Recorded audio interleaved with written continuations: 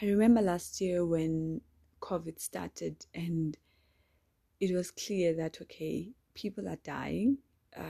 This might just be the thing that will wipe us out of the face of the earth, off the face of the earth. It was nerve-wracking. There were so many questions. And more this year 2021, especially if you follow international pastors, they are indicating or they are saying that we are really nearing the end, the coming back of Jesus. Now, a question that I think is in our minds, well, it's in my mind, is that if Jesus is coming back and I haven't even scratched the surface of the things that he said I will do. He says, greater things will I do. That's what he says in his word when he leaves. Now, I haven't even raised the dead. I haven't walked on water. I haven't appeared. Well, I have appeared, but there's just so much. I have appeared in people. People have said you were in my office. Okay, I've done that, but it would really be nice to actually be there. Even me myself knowing that I'm here, I'm in America, and I didn't stamp any passport. I didn't get on any plane, but I'm on any plane to get there. But I'm just saying that there's so much that we need to do. And now, and I know that you too are desiring, are hungering to do more with the Lord. Now, when we look at the Bible, the father of faith, Abraham, God says to Abraham, get out of your place, go to a place that I will show you. You can ask yourself, why didn't God do everything that he wanted to do with Abraham where he was?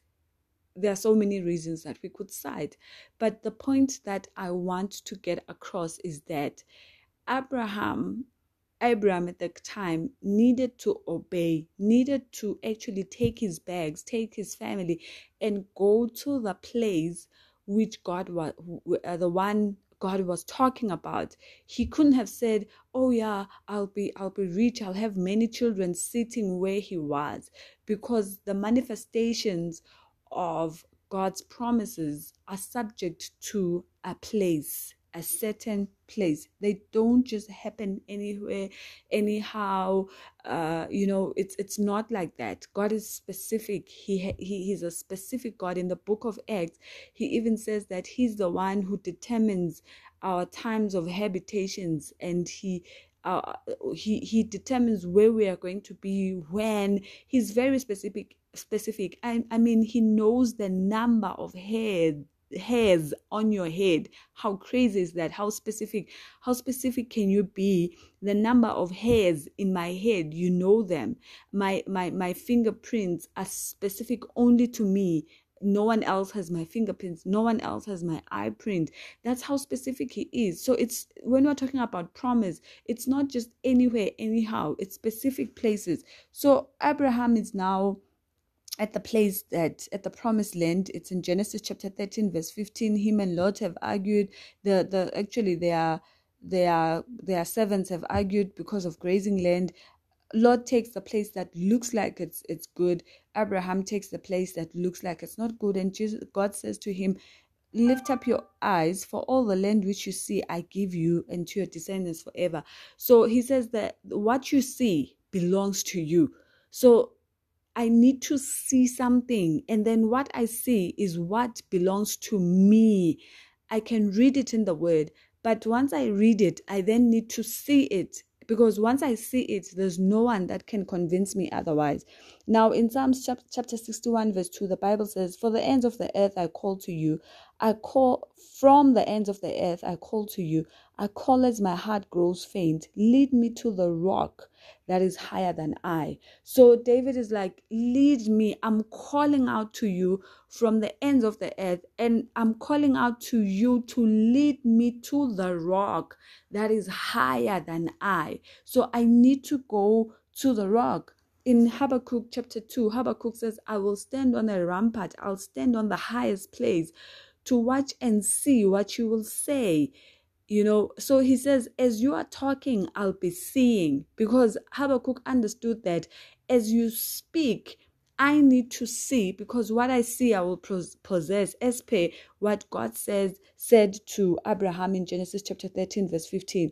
Now in Exodus chapter 33 verse 21, there we see God is saying to the Israelites, okay, you go on ahead now. And Moses says to God, no, we're not going anywhere if your presence does not go with us. And God says, okay, fine, I'll go with you. And Moses pushes it. He says, Lord, I want more. I don't want to just go with you. Show me your glory. Show me all that you are. Show me all that you have.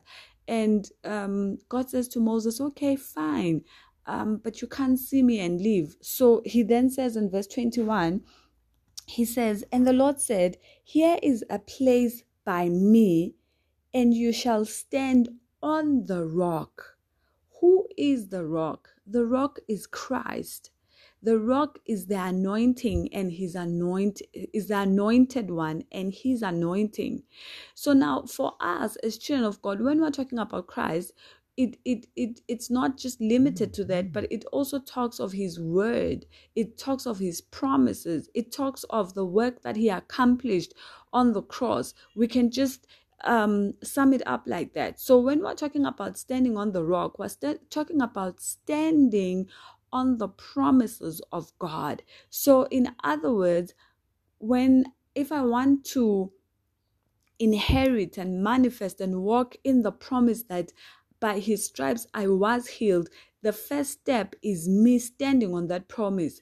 I need to stand on it. I need to say, thank you, Lord, that by your stripes I was healed. And in my body, my body might be feeling pain, but I continue to stand on that promise, because the Bible says in Ephesians chapter 6, having done all to stand. So I stand on that promise. And as I stand on that promise, I'm watching to see what he will say. As I am standing on that, I begin to see. Now it's not just something that I read in the word. Now it's something that I see. It's something that I'm fully convinced of. And once I see, I possess. God says to Abraham, as far as your eyes can see, that land belongs to you. No one can take away what you have seen. But first, I need to stand on the rock, because there's a place besides me. That's what God says to Moses. There's a place besides me. In other words, there's the word that I need to take and stand on that word. And as I'm standing on that word, at first it will be like, you are crazy. But I continue to stand on that word. And as I'm standing on that word, I begin to see. Once I've seen, there's no turning back. I inherit that promise. I walk in it. I touch it. I drive it. And I'm able also not only to do that, but also to lead other people to that place. God bless you.